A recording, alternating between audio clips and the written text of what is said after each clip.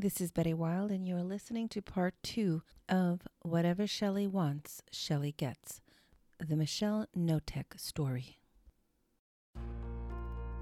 As little girls and boys, we look up at the glowing angel that gave us life with love and adoration. But for too many, this is not a happy reality. For many, the woman holding us is a true monster. These are their nightmares. Delve deep as we unravel the turbulent bonds between mother and child. You are listening to Monsters and Mothers with your host, Betty Wild. The girls were no longer safe as their mother regularly beat them with anything in sight. They grew accustomed to hiding heavy objects in the house, always looking over their shoulder and always wearing layers of clothing to help ease the blows as well as keep them warm when their mother would throw them outside in the middle of the night. Imagine for a second waking up in your home where you are supposed to feel safe and secure, and then planning your wardrobe with the understanding that you might have to prepare for an attack. Never knowing what set their mother off, the violence increased, and on one occasion, Nikki was being grabbed and swung by her mother, where she was suddenly thrown up against a wall, but this time, Nikki's head landed on a nail that was sticking out from the wood. Her mother, without remorse, did nothing about it. To her, it was Nikki's fault she behaved the way she did. Left to heal her own wounds, Nikki stood and held her head in pain. She knew that saying anything would only make it worse. Nikki and Sammy wore baggy clothes to hide all the bruises at school and sport practices, bruises that came from being beaten by electrical cords, knives, books, wires. Nikki and Sammy were living in a house of hell that wasn't just physical torment. Their mother would play mind games with them. On one unfortunate Christmas that they will never forget, it was the week before Nikki was locked in her room and being screamed at through the door that she was worthless by her mother, only to be let out on Christmas Day. And Shelly would pretend they had a perfect family, and everyone would say it was a happy day, opening presents and eating a feast with all the trimmings. But that only lasted one day before the gifts were torn from their hands and all of them returned. Shelly would scream at them and tell them how ungrateful they were and what bad children she had. One gift that was Nikki's favorite was a Cabbage Patch doll. Shelly hid the doll in the closet. Their mother would tape the doors so she could see if anyone had tried to go inside. Nikki didn't care. She wanted her doll. So she carefully removed the tape and would sneak into the closet to play with her, willing to take a beating just to hold her Cabbage Patch doll. Her doll's head was made of plastic and her eyes painted on. She wore a pretty dress and smelled wonderfully new. She wanted to be this adopted child by the famous maker Xavier Roberts. She wanted to be anyone else's child. Back then, this doll was one of the most coveted dolls. At the time, they were sold out everywhere, so if you had one, you were very lucky. Nikki wanted to be lucky, but this wasn't the worst Christmas the girls had. The worst Christmas the girls had was the one where the teddy bear pins went missing. They had both received teddy bear pins in their stockings, and after opening all their presents, Shelly asked them where the pins were. The girls immediately looked terrified at each other. Shelly had made them look everywhere, and when they couldn't find them, she beat them with an electrical cord, calling them selfish and ungrateful. She kept them up all night looking for these pins, and when they did find them, they became painfully aware that it wasn't them who lost them, but their own mother hid the pins because that's what Shelley wanted for Christmas, to have yet again another horror holiday where she could torment her children. Mental and physical torture was a daily occurrence for the girls, and now they weren't allowed to shower. Their mother had told them that the well had run dry, which was a lie. Their mother would say this even when they were living on city water. They even had to ask permission now to use the bathroom. Shelley truly enjoyed the torment she unleashed. Nikki remembered an incident when it was just all too much for her stepfather. She had walked onto the porch and as a wide-eyed child witnessed her father put a shotgun in his mouth.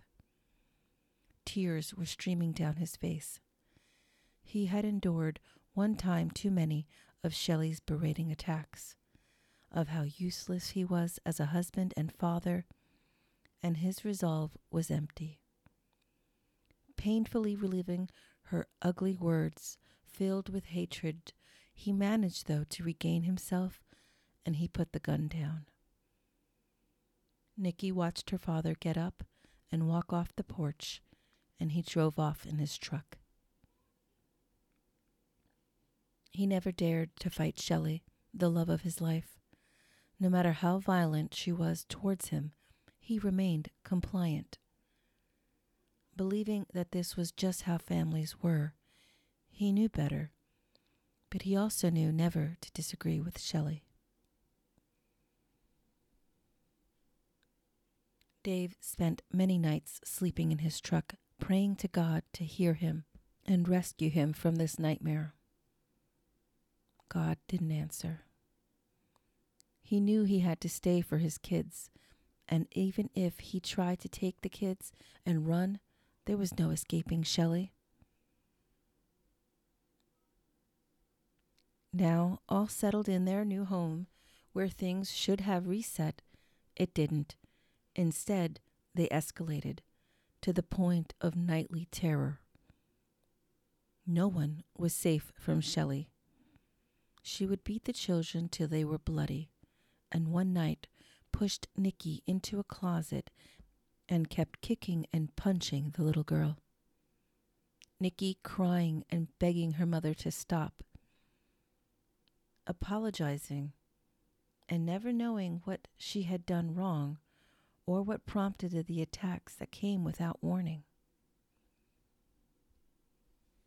Sammy and Nikki would huddle in bed for hours together, wishing they could fight back and make their mother disappear. They enjoyed this time creating magical scenarios that zapped their mother out of their lives. Shelley loved to decorate the home, but only the areas people were able to see from the road, or if they were able to peek inside the house. Everything had to appear perfect. One would have to believe, with every inch of the walls filled with pictures of the children, that she had to be a loving and devoted mother. Which is strange, because then she knew what she was doing was wrong in order to have to create such a front. Shelley came up with a new game for her to enjoy. This game was called wallowing. It was her way of showing everyone who was in charge, as if they didn't already know. Wallowing was a mix of humiliation and physical pain. It only happened at night, and she preferred it to be done in the shittiest of weather. The colder and more dank, the more pleasure she would derive from it. She would go for Nikki most of the time, tearing her out of bed in the middle of the night, screaming and cursing at her to take off her clothes. Every tear Nikki shed brought a smile to her mother's face. She wanted Nikki to suffer. Nikki could apologize all she wanted. Her pleas landed on deaf ears. "Shut the fuck up," she would scream. She even made their father play along and be the one who would hose Nikki down. He said nothing and just followed orders.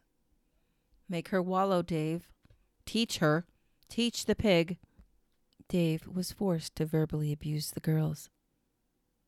The girls were both subject to wallowing at least 3 dozen times. They would be frozen to the ground in the deepest, coldest days of winter, fearing that they would die of pneumonia. They begged for death. It was always Nikki, though, that was left out there. Sammy was kept inside, dying, as she watched from her window her sister being tortured. She wished it were her too. It wasn't fair that Nikki always got the torture, making it obvious who she favored. When she was done with Nikki, she would drag her up the stairs and throw her into a boiling tub of hot water. It was so hot that it felt like her flesh was falling off. This new game of hers happened dozens of times, so much that the girls lost count. The game would last 20 minutes to 2 hours. Always on their knees in the mud, always being hosed down while naked, and always Sammy watching the worst parts Nikki had to go through alone. Sammy was great at buttering her mother up. She knew what to say to get her to calm down and not beat her as bad as she did Nikki. She still got a heaping, but never as bad as her sister. And on many occasions, as much as it ate her up inside, she knew she had to throw her sister under the bus to save herself, and for that, she was always hating herself. Nikki tried to fight back and learned quickly that fighting back made the beatings worse. Her mother would whip her until she couldn't walk. Shelly purposely made the children remain apart and kept them from talking. Nikki learned to not fully trust her sister, knowing her mother enjoyed playing the favorites game. Sammy would be the only one to get lavish birthday parties with Baskin and Robbins ice cream cakes and plush toys, while Nikki got nothing. Nikki woke up in a stupor, not sure what day it was or how long she had been in the closet. She was locked in, and not just with a twist of a lock, which the door didn't have anyway, but with a large butcher knife lodged in the doorframe. Nikki had spent the entire summer locked in her closet, banished like an old toy. No windows, no air, cut off from the world. She was given a bucket to do her business in, and it was the only time she was let out, was to empty this bucket into the toilet. Sammy would ask her mother why Nikki had to be in there, and she would always say it was because her sister was bad. Sammy never believed that. Her sister was well behaved, and the truth was that no matter how good any of them were, their mother would still lunge at them at any moment for any reason. As much as Nikki hated being in there, it was the one time she felt safe and not under constant attack. Her mother had kept loads of books in the back of the closet, books that took Nikki away to new worlds that didn't have a hateful, abusive mother that locked them away, starved and beat them. It was her time of peace, her time to rest between beatings and humiliation. After being the family stowaway, Nikki was allowed out again, and things would go back to semi-normal. Sammy was happy to have her sister back, remembering never to get too close or talk in front of her mother, or it could cause her mother to separate them again. Sammy had developed a sixth sense when her mother was about to go for Nikki again. She would tense up and leap out of the way as her mother ran after Nikki, pulling her by the hair, and this time she pushed Nikki so hard that Nikki flew through the glass kitchen door. Sammy's eyes just wide, and a cold sweat of fear ran up her back as she watched in horror her beautiful sister being attacked. Covered in cuts and blood, Nikki whimpered on the ground. Shelly, still with a belt in her hand, looked at what she had done, and uncharacteristic of her, helped Nikki up while apologizing. To an onlooker, it appeared that she had woken up from a sick trance. Her words, however, were not as loving. "Look at what you made me do." Shelly watched her daughter stand in front of her, dripping with blood. It was one of the few times that they had ever heard their mother say, "I'm sorry." It was also the only time in Nikki's life that she made her daughter a warm bath. Not a scalding one meant to peel her skin, but one meant to soothe her. It was also the only time that Shelly took Nikki out to dinner. She also took her to get her hair done. Just her and Nikki alone. Nikki really did need to be seen in the hospital, but Shelly knew that she couldn't explain all the bruises and that she would surely get into trouble if anyone knew. So she did the next best thing. This would be any time anyone needed medical attention in the house. Shelly would pull out medical books and perform minor surgeries there in the house. Lara, their grandmother, worried about the girls and were worried for the most part that they were keeping their distance from her. She would ask the girls if they were okay, and they would lie, knowing that the truth would only unleash hell on them if they told what was really happening. Then came Shane. Shane was Shelly's nephew. He was 13 when he came to live with the Knoteks. Shane's father was always in and out of jail and couldn't provide properly for his son. Shane needed some stability in his life. So grateful to his sister for helping out, Shane went to live with the Knoteks. The girls loved him. Nikki was 14 at the time and Sammy was 10. Shane was into rock and roll and loved Bon Jovi. He had dark hair and brown eyes. He was very playful and silly, and they got along well. The girls were more than grateful for the distraction it gave their mother. Shelly had collected money from the state to care for Shane, which was her real motivation here. And at first, she gave him a warm bed with fluffy blankets and new clothes for school. Shane really was a good kid. After the initial phase of Shane joining the family, he was soon treated like the rest. He had a list of never-ending chores, and Shane was instantly scared of Shelly and afraid to make her mad.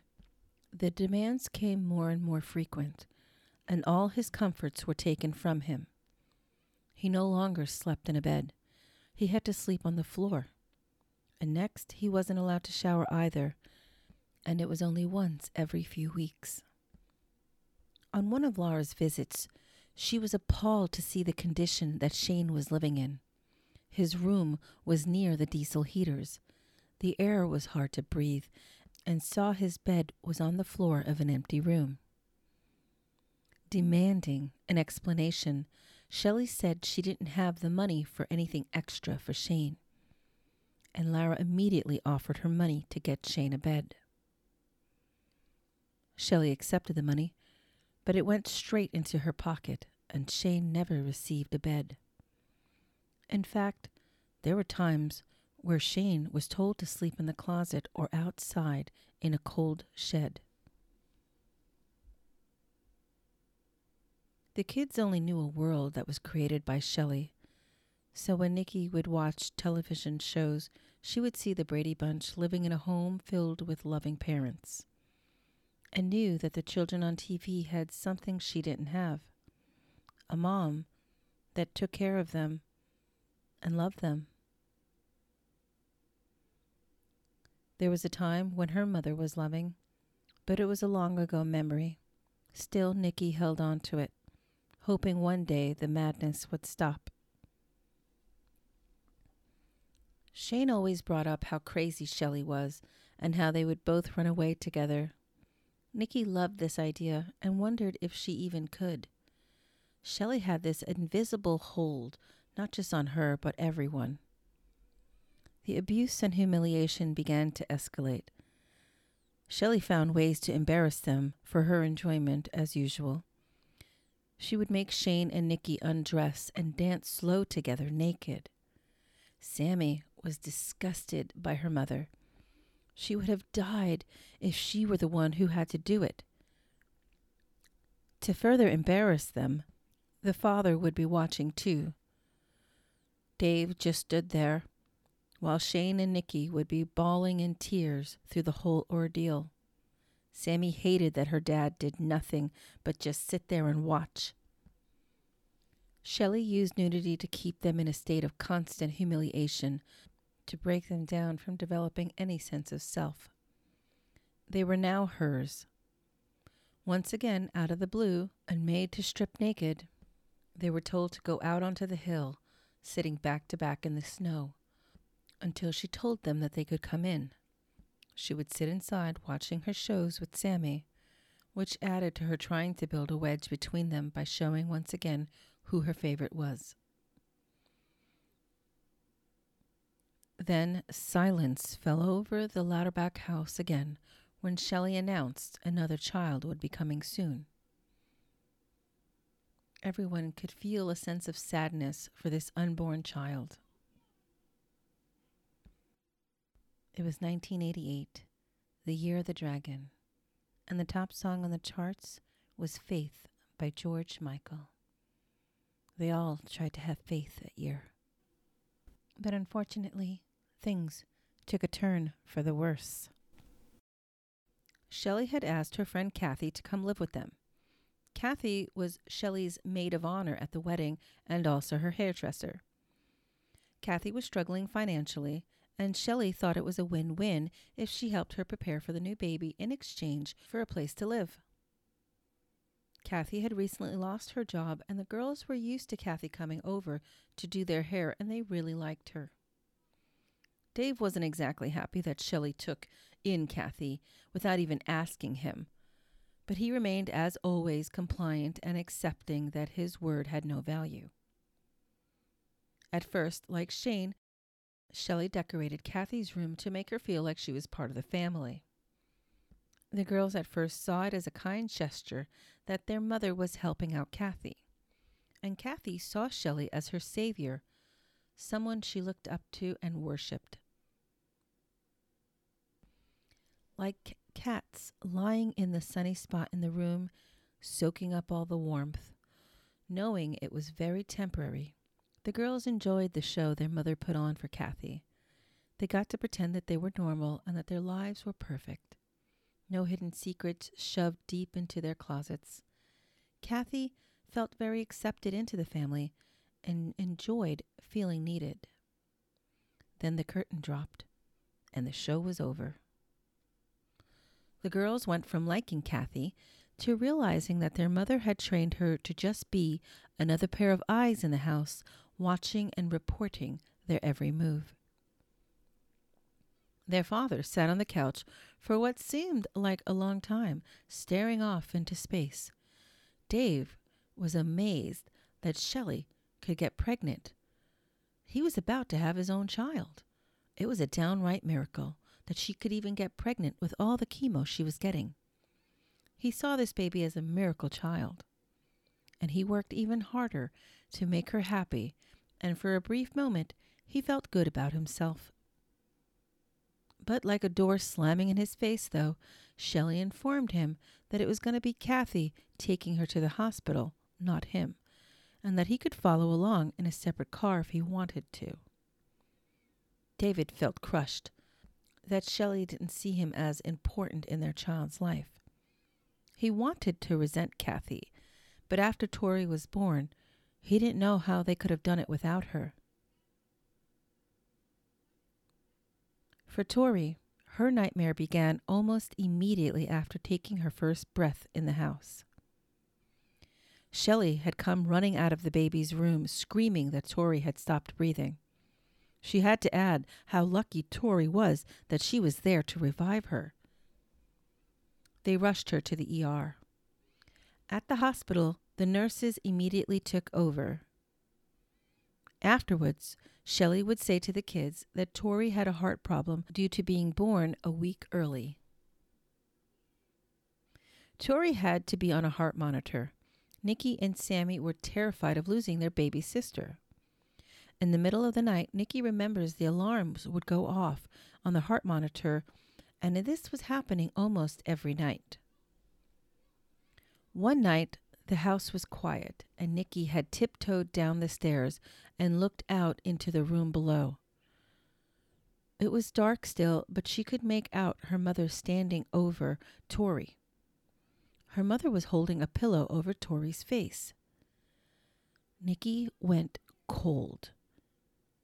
She was immediately taken back to a memory that she had, remembering the same thing had happened to her. Her mother just then turned and was surprised to see her standing there. She slowly put the pillow down and said Tori was okay now. But Nikki knew that the alarms had not gone off yet. She stood there silent as her mother covered her sister and walked away. Nikki leaned in closer, feeling for Tori's breath. She knew that she had to keep a close eye on her sister. It was foolish of her to think that her mother cared about any of them. It wasn't very long before her mother lost interest in Tori. Shelly just stopped being a mother. She watched TV at all hours and cared for no one. But still, in spite of her behavior, Dave still thought she was the best mother ever. One day, Sammy would get a visit from her real father. But his visit wasn't entirely a happy one. But it was one that gave her a deeper hatred for her mother. Sammy had fallen into a dark depression. Her father had swept in and crushed her, wanting to be honest with Sammy, wanting her to be aware of her mother. Her father told her that when he was with Shelly, that he would come home after work after a long day and find her mother sitting on the couch, and she would sprint as soon as the door to the house opened to Sammy's bedroom, scoop her up, and hold her like she had been holding her all day. But he could tell by Sammy's dirty diaper and the smell of rotting bottles that Sammy had been ignored all day. He would see big rashes on her bottom, almost infected. He hated telling her this, but she knew it was true.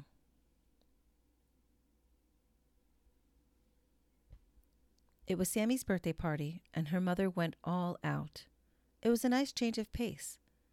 The house was filled with food and laughter, cheer, and some resemblance to a happy family. By now, Sammy knew that the glitz would fade and that she would have to return to life as it always was. But for the day, all of that didn't exist. Today was her day, even if in the back of her mind she knew that this big show for her was just pregame for her mother. Shelly stood up in front of everyone and asked Sammy which present was her favorite. Sammy had opened all the presents, and before she could even realize that she was just delivered a loaded question, she slipped and said with so much glee in her heart that Kathy's gift was her favorite. No sooner did the words come out of her mouth and she could feel the clouds above their home part. Everyone was asked to leave. After the party had cleared, Sammy received the beating of her life. Her mother pulled out a belt and welted her, screaming at how ungrateful she was. It was after this that everything changed. Shelly started to mistreat Kathy. She began to despise her, and nothing Kathy did was ever good enough. At one point, she struck Kathy, and Kathy threatened to leave. But not having anywhere to go, instead apologized, and the abuse just increased from there. Kathy would always speak glowingly of Shelly to anyone who called. Laura had telephoned, and she was trying to convince Kathy that she didn't feel like Shelly was really sick. But Kathy stood up for Shelly, saying, "Oh no, she isn't doing well. She just can't talk right now." Lara was questioning if Shelly really did have cancer after her last call. Shelly had stopped taking Lara's calls and continued on with her charade, avoiding Lara at all costs. Lara was concerned for the girls and was dead certain that Shelly was up to her old tricks of lying about being sick. She didn't believe she had cancer, especially after having all the details. No one is on treatment for this long, so she decided to pay her a visit unannounced. Shelly liked to conveniently leave when she did tell her she was coming. Lara brought along Shelly's half-sister this time, Carol. When they showed up on Shelly's doorstep, they were met with a very surprised Shelly, who didn't seem happy to see them. As if getting into character, Shelly started with the lies, but Lara followed along, pretending to be very concerned. She even offered to help Shelly any way she could. She let them in and thanked them. Lara said she needed her doctor's name so she could find out what was going on and help pay the bills. But Shelly didn't like that. Lara straight out asked her how sick she felt after the treatments. And Shelly, getting into character, replied, "Really sick." Shelly walked to the bathroom and came back with a fistful of red hair. She said, "Look at all the hair I'm losing." Lara took the hair in her hands and said, "That is so bizarre, that you would be losing hair from the middle and not the scalp." Lara went into the bathroom and dug into Shelly's trash can, and sure enough, found the scissors with red hair still in it, and it was clear that she no longer believed Shelly. Shelly turned beet red and screamed at them both to get out. Shelly didn't let it rest. She knew she was caught, but she wasn't going to let them just get away with it. She went after Carol, deciding to start dismantling her sister's life. At the time, Carol was modeling for Nordstrom's. It wasn't a surprise that Shelly used that information to her advantage. Shelly decided to call Carol's job anonymously and say that her sister was a thief and that no one should hire her. After her acts of vengeance, she focused back on those in the house. Shelly had gotten wind that one of Nikki's classmates' moms had cancer and that they were throwing a benefit for her and a dinner to raise money to help her pay with the bills. Shelly stormed in, asking why the hell she didn't do that for her. Nikki sat there. She knew why, but it was better to keep that to herself. Her mother called her every name in the book. Still, she kept up her act of being sick and wishing she had a loving family that supported her. The Ladderback house was firing up again, and Shelly turned up the heat.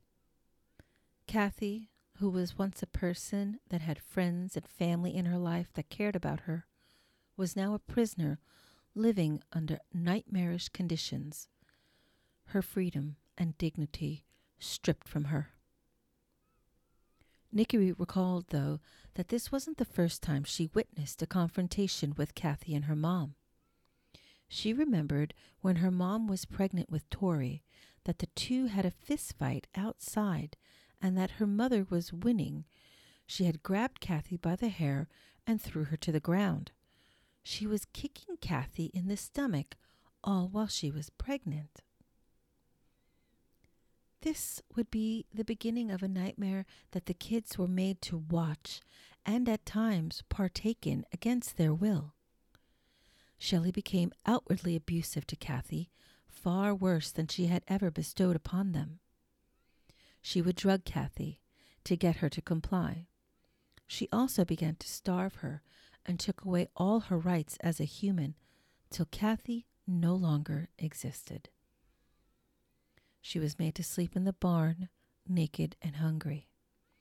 The kids would all watch as their friend and caretaker was abused, deep down wanting to help, but afraid that the abuse would turn on them. When Kathy first came to live with them, she was a bit overweight, super bubbly personality, with shoulder-length curly brown hair that she loved to style and color all the time. After living with them for a few years, the old Shelley was gone. She was now emaciated with hanging skin. Her teeth were rotted and her body covered in bruises. And Shelley had shaved her head. Kathy did try and escape, but was chased after and found naked in the neighbor's shed. She was always too drugged to fight back, and in some ways she felt like she was getting what she deserved. On outings, Shelley would make Kathy jump in the back of the trunk naked while they went on picnics, to the beach, to the store, and even on road trips. The girls would sit in the back of the car, staring quietly at each other, pressing their ears against the seat to see if they could hear Kathy, hoping she was still alive. As cars passed them, they wished someone would stop them and see what was really happening to the woman in the trunk. The girls watched every step that led to Kathy's ultimate death. Kathy was gone. After so many blows to the head and lack of food, Kathy died. Shelley disposed of her body in the backyard. David was made to do the dirty work, and Shelley drove the girls to a motel to stay for the night. After, everyone in the house had to memorize a story that Shelley taught them in case anyone came around looking for Kathy. And if they forgot, punishments would be swift and harsh. Shane hated himself for fearing Shelley, for letting himself be forced to also beat and humiliate Kathy. He was scared. The day Kathy died, he went to take a picture of Kathy lying on the floor, in case he ever needed proof of what had happened. He made the fateful mistake of telling his only friend and confidant, Nikki. He told her about the photos that he had hidden. Nikki, frightened that he would tell and that the family would be torn apart, Nikki told her mother, and every day has wished that she could take it back. Once Shelley knew that she could no longer trust her nephew, she upped the abuse, and Shane was met with harsh treatment. Shelley never told him that she knew about the pictures. She did tell Dave that something had to be done, and he couldn't believe what she was asking him to do. Kill her brother's child? After disposing the body of Kathy, he couldn't bear it, but knew if he didn't, it would be worse for them if the police ever knew what happened. After months of contemplation, when Dave came home from work, he followed Shane into the shed, picked up the shotgun, and shot him in the back of the head. When Nikki got home, Shane was gone. She couldn't find him anywhere. It was like he went missing. Shelley's behavior was very different this time. When there was no sign of Shane in the house, she told the girls that Shane left her a note and a gift, letting her know that he found a job in Alaska. Nikki knew deep down that this wasn't true.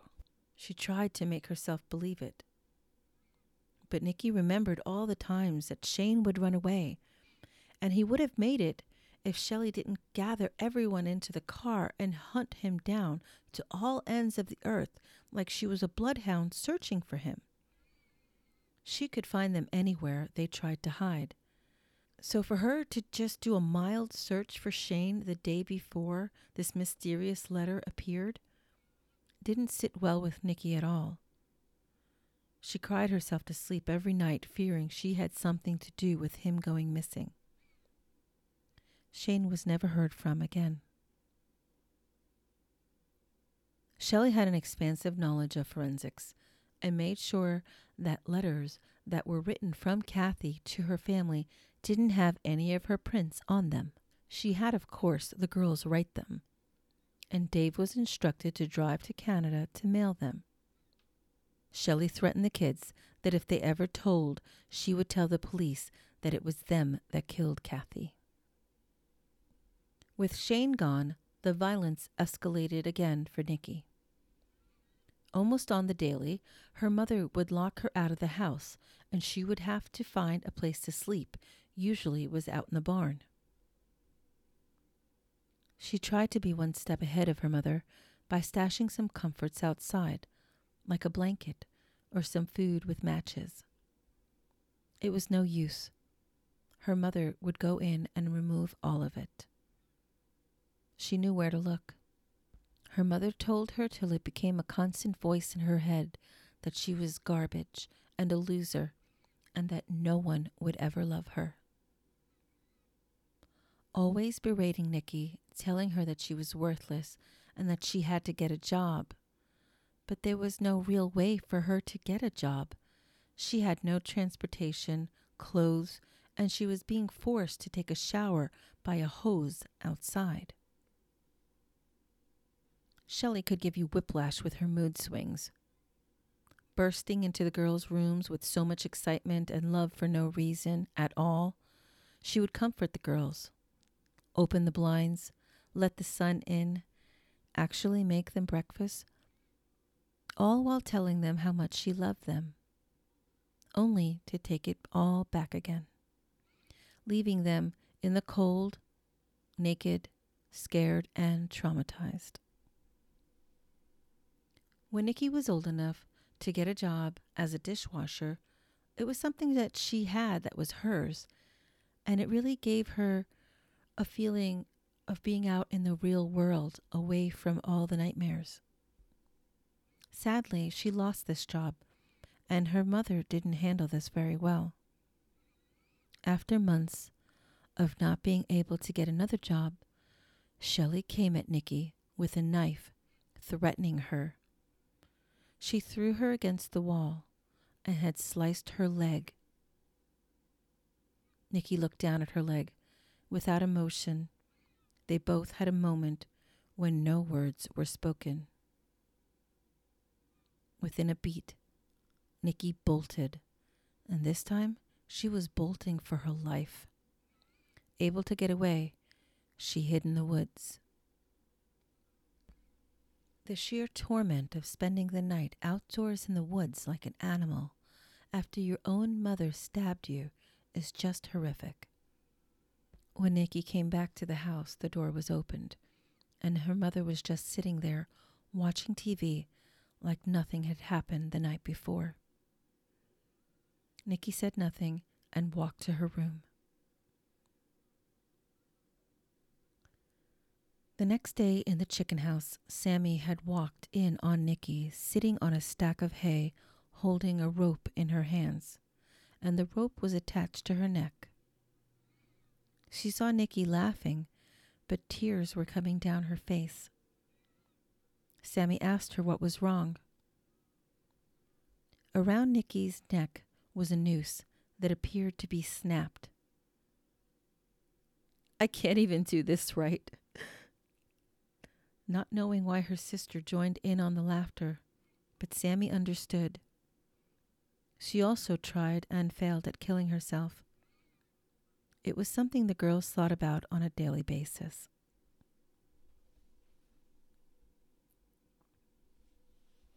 At least Sammy had friends. Nikki had no one.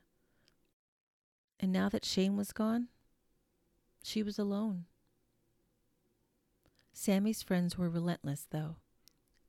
They knew Nikki's mom was crazy, and they always came to the house to call for Sammy. Even when Shelly refused to answer the door, they waited, knocking until Shelly would cave. And she would. She'd come to the door, all sweet, pretending she hadn't heard them knocking like lunatics. She would let Sammy go, afraid of ruining her reputation as a stellar mom with the school and Sammy's friends, which she never had. It was all in her head. Nikki really didn't have Sammy anymore. Her mother kept them apart so that she could fill Sammy's head with lies about how bad Nikki was. Sammy never believed her mother. She loved her sister and thought that she was one of the strongest people she had ever known.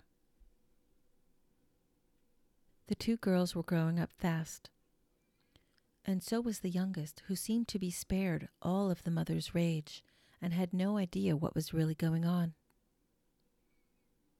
As with anything you push, eventually it will push back. And today was that day. Nikki knew she was bigger now and stronger.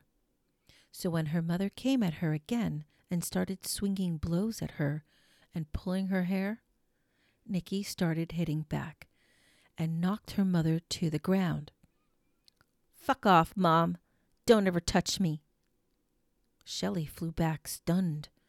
On the ground, she sat there in shock. She could feel the strength and how Nikki had grown. Nikki bolted out of the chicken coop and ran to the house, being chased by her mother. As she ran through the living room, she ran past Sammy, screaming, "I just told Mom to fuck off." Sammy looked startled and, absorbing her sister's words, smiled. And for the first time, the girls had a win. Nikki ran out of the back of the house and into the woods. She slept out there, but this time she felt proud. After the incident, her mother sent her to live with her aunt. This is the moment you aren't sure if Nikki is feeling excitement or rejection right now. How would you feel? All your life, all you know is this. And for Shelly to give up on Nikki was like her own mother just dropping her off at her father's. But really, being in a new place was a dream come true. Away from the nightmares, the torture, the heartache of missing Shane. Nikki felt like it was going to be short-lived and that her mother wouldn't let her go permanently. This had to be a trick. Trying to absorb the love her Aunt Trish bestowed upon her, it felt so foreign and hard for her to reciprocate or properly respond to. She was quiet and kept to herself, but enjoyed doing things with her aunt. It felt almost strange to be sleeping in a bed not forced to sleep outside.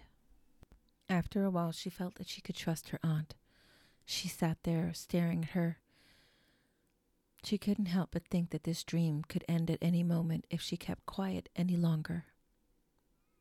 She decided to come out and be honest about what was happening to her and her sisters. Nikki told her aunt, "Bad things happen at home."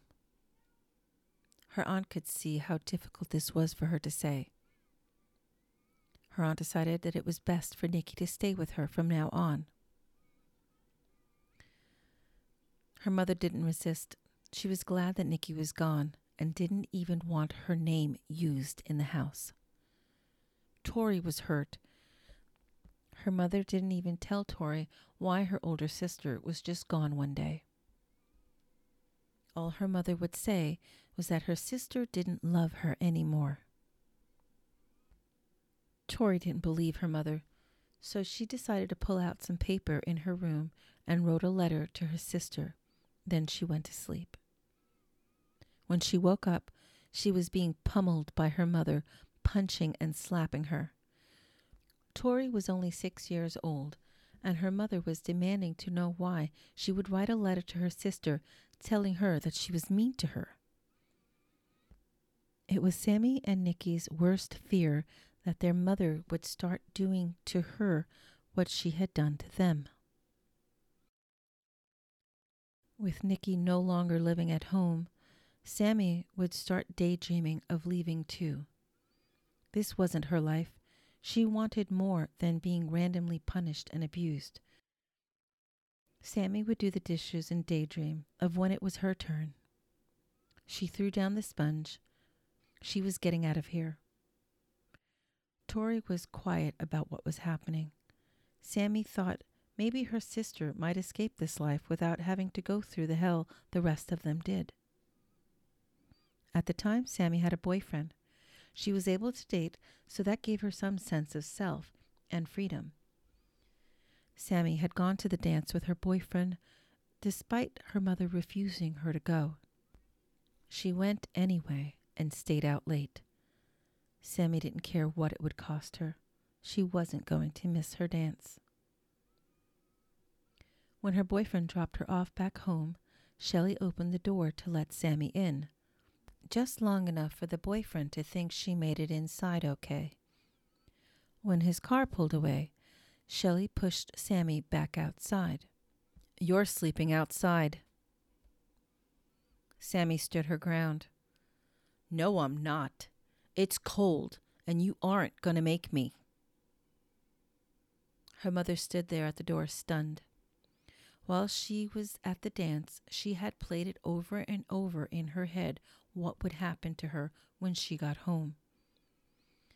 Instead of laughing and celebrating with her friends, Sammy was mentally preparing herself for her mother's attack. Sammy was a star athlete. She had lettered in the 400-meter run and the mile relay. And one thing she knew how to do was haul ass. Shelly had a glass of water in her hand and tossed the drink in Sammy's face. Before her mother could grab Sammy, she sprinted. Her boyfriend's house was a mile away, which was nothing for Sammy. Shelly jumped into the car and chased after her. Sammy knew exactly what her mother would do. She had made all of them get into the car with her any time one of her captives got away, so she knew her M.O. and was able to dodge and hide from her. She had made it. She won. At least it felt like a win, but knew in the end her mother would make this into something far worse.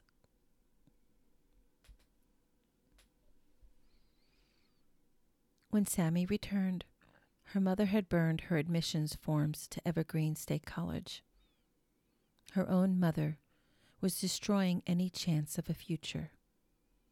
She could feel the heat in her heart and the rage boiling inside of her.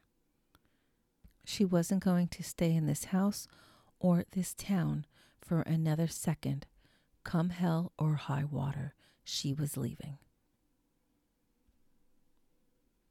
Lauren, Sammy's friend, helped her hatch a plan.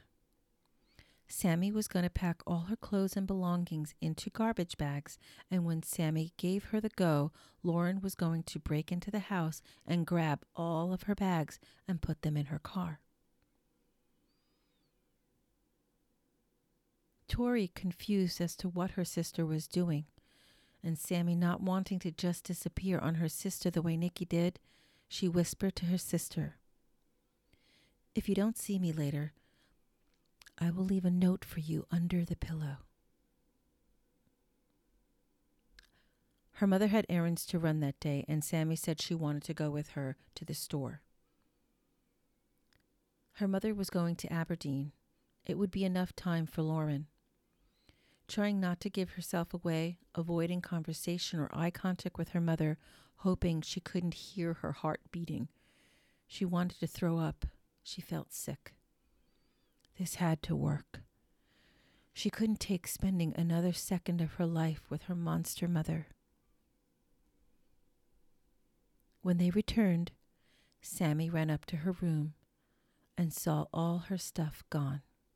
She felt fear and excitement surging through her. There was no turning back. The phone rang, and Sammy quickly picked it up.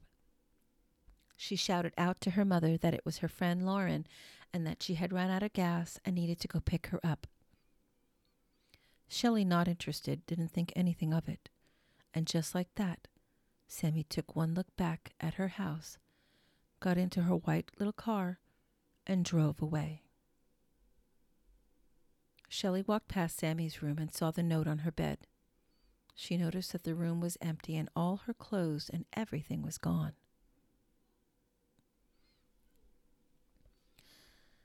I thought of all the reasons why I couldn't leave you, because I love you so much, and because I love you so much, I wouldn't want to hurt you.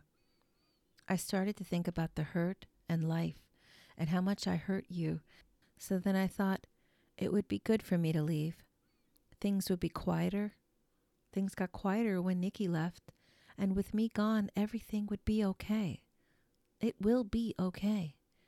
If this is how it was meant to be, then this is how it was meant to be. I just wish you understood, but I know you never will. After Shelly read the letter, she reported Sammy's car stolen. Sammy was welcomed with loving arms into Laura's home. For the first time in her life, Sammy felt safe and could see her future. Now, with both girls gone, Shelly became paranoid. She didn't trust the girls to keep quiet, so she drove out to Trish's house to retrieve Nikki, but Nikki refused. She no longer had to do what her mother wanted. She was an adult. This was unacceptable to Shelly. To Shelly, her daughters were loose ends. After Nikki refused to come with her, she started with throwing bricks into the window of where Nikki worked and reported to them that it was Nikki responsible for vandalizing them. Nikki had enough of her mother and called her grandmother Laura, asking her if she could come to Bellingham to work at the nursing home. Laura was doubly excited, and she told Nikki that Sammy was with her. Nikki sighed relief that her sister was there. It was such a feeling of gratitude that they made it both out alive. But as you already know, Shelly always gets what Shelly wants. She managed to persuade Sammy to come back, that she would pay for her to go to college at Evergreen. Sammy thought long and hard. She figured that it wouldn't be that long and she wouldn't really be home, just on weekends and holidays. This she thought she could handle, and it would keep her close to Tori, which made Tori happy. All Sammy ever wanted to do was to go to college. Over the next few years, her mother kept on with the torment, but Sammy saw her getting worse. And this time her mother was saying that she had lupus, and she wasn't sure if this had also been a lie. Sammy couldn't take the lies anymore and needed to know. She didn't want to believe that she had a mother who would prey on her emotions like this. So she waited for her mother to leave the house and searched Shelly's bedroom for some kind of proof that she was sick. She found something that definitely proved her mother was sick, but a different kind of sick. Under Shelly's bed, she found a bag, and inside it looked like dirt, but when she sifted and looked closer, it wasn't dirt. It was bones. But whose? Was it Kathy's? Sammy wanted desperately to tell someone, to tell the police what had happened, but she remembered the time when she confided in her boyfriend and his reaction. The two were in her dorm at Evergreen sharing truths, kind of like Truth or Dare, except just the truth. That is, until Sammy dared to be too honest. The two were drinking, and Sammy asked her boyfriend, "What's the worst thing you've ever done?" He told her something that in her world was like baby stuff. She went for the gold to blow him away. My mom killed somebody. Her friend Kathy. She moved her into our house and Mom tortured her until she died. Her boyfriend turned white and ran out of the room. She chased after him, trying to say it was a joke, but could tell it was only making it worse. Okay, it's true. I'm not lying. She told him everything because she trusted him. But after seeing his reaction, she realized how it made her look, like she was an awful person. She knew that Nikki had already confessed to Lara, and Lara believed her. Sammy knew also that they went to the police, and nothing was done. Sammy walked in on her mother sitting there, and, like her mother was psychic, asked her, "I wonder if Nikki told anyone, what happened?" It's like she could sense what is happening around her always. Sammy pretended to not know what she was talking about. "I don't think so, Mom." She then spoke up. Mom, I'm not ever going to have a normal life because of what happened. I'll never be able to share this with my husband. It'll always be this big secret forever. Maybe if we told someone, it would be better." "What good would that do?" "I don't think it's right that Kathy's family doesn't know what happened to her. Maybe we should tell the police." "Are you fucking serious? Do you want to ruin your life? You never cease to disappoint me."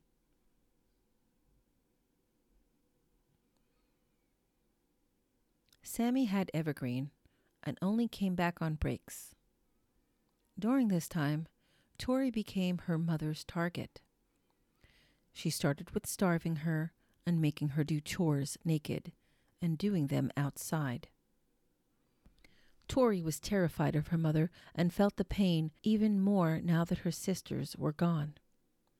At the time, Shelly was caring for an older man named Mac, who had put all his trust into Shelly, and she acted like the loving caregiver, coming over to clean and cook for him and help him care for his dog.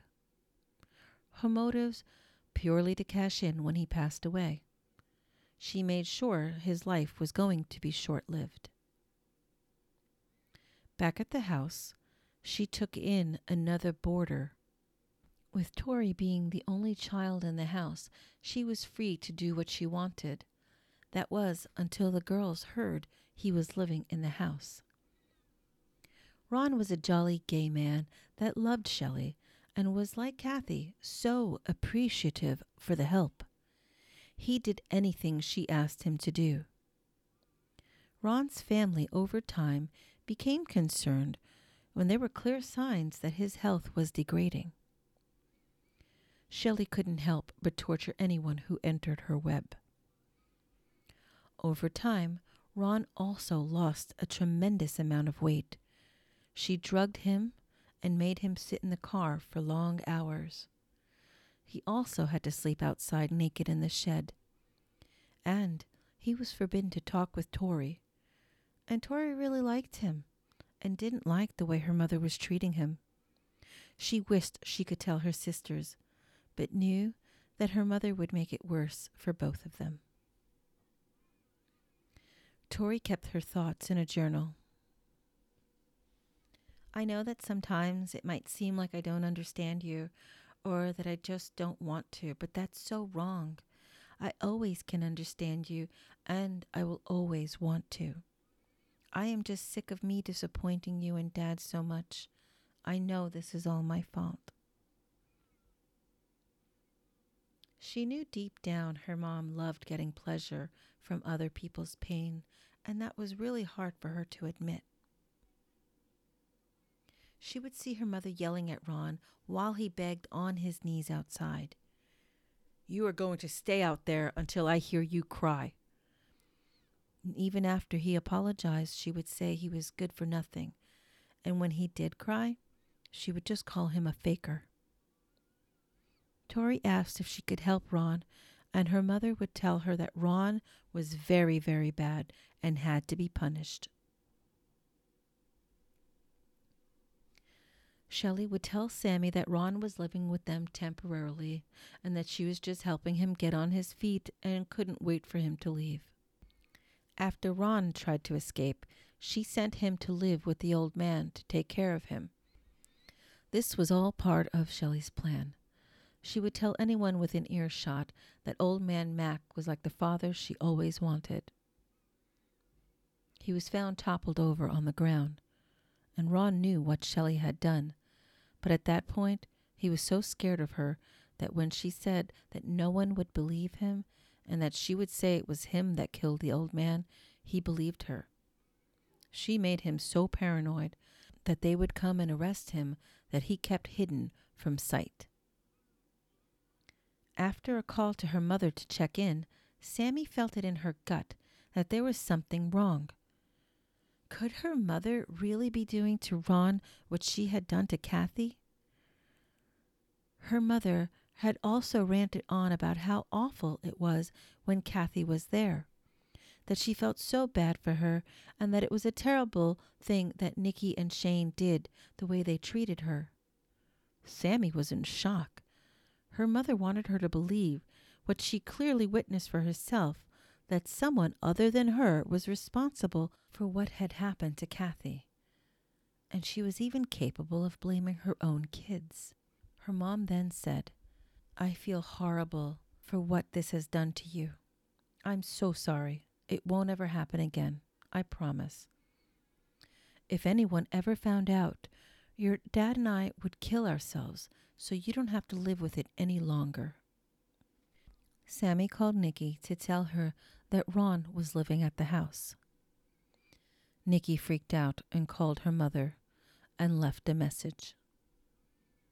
"I know there is a man living there, Mom. You need to get him out of the house before history repeats itself." This thought would haunt Sammy for a lifetime. Wishing she didn't make light of something she clearly knew could only end the way it ended for Kathy, unless they said something. Ron was terrified of Shelly. Now a decade after Kathy's death, Ron was now dead. Their mother had told everyone he had moved out and found a job. She also told Ron's family, and they didn't seem to believe her. Their parents had killed multiple people. Unspeakable torture right under their nose. Nothing could or would ever erase the memories. Sammy didn't understand why the police hadn't followed up after Nikki and Lara went to the police the first time. One afternoon, Shelly had gone to get her mail, and when she sifted through, there was an envelope addressed to her. Her face turned white, and she ran into the house to call Dave to come home. The letter had no sender. All it was postmarked in Olympia, Washington, April 18th, 2003. The letter read, "The gunshots you heard last night were from Kathy. Like the Lord Jesus Christ, she also arose from the dead and is back to revenge you. Ashes to ashes." Shelly knew the walls would soon come crashing around her. Her paranoia increased, along with her weight. She was beginning to pack it on. Someone was watching her and wanted the truth about Kathy. She had heard the gunshots the night before when someone shot out a neighbor's security light. She tried again to bring the girls back home. She felt that one of them had betrayed her. Sammy was now working as a teacher in Seattle. She tried to calm her down, promising that no one had said anything, which was a lie. You would think with everything going on that she would have let Ron go, but instead she saw him as a liability, and she had made him climb onto the roof and jump off the roof multiple times. Tori had snuck in the back of the house to see what was going on, and she saw that Ron had landed, and it looked like he had broken his leg. She remembered that her father just stood there, not doing anything about it. She remembered seeing how scared Ron was, and she saw the bottom of his feet, that they were bloody and torn up, and he was just laying there wearing underwear. Afterward, her mother would go and get boiling water and bleach and throw it onto Ron. It smelt like Ron was rotting. His skin was peeling off. When Sammy heard that Ron had been suicidal, and that's the reason why her mother took her to Old Man Mac's house, she didn't buy it. She knew Ron was dead. He looked like death the last time she saw him. There was no way he was able to be on his own. Sammy had to protect her younger sister and set things right. Then an odd thing happened. All of a sudden, her mother called her and said Tori should visit her. She couldn't believe it. This would be the first time ever that she let Tori out to be with her. Sammy called Nikki. She had to keep it a secret, though. They weren't allowed to see Nikki, or their mother would be upset. When Shelly dropped Tori off, her hands were swollen.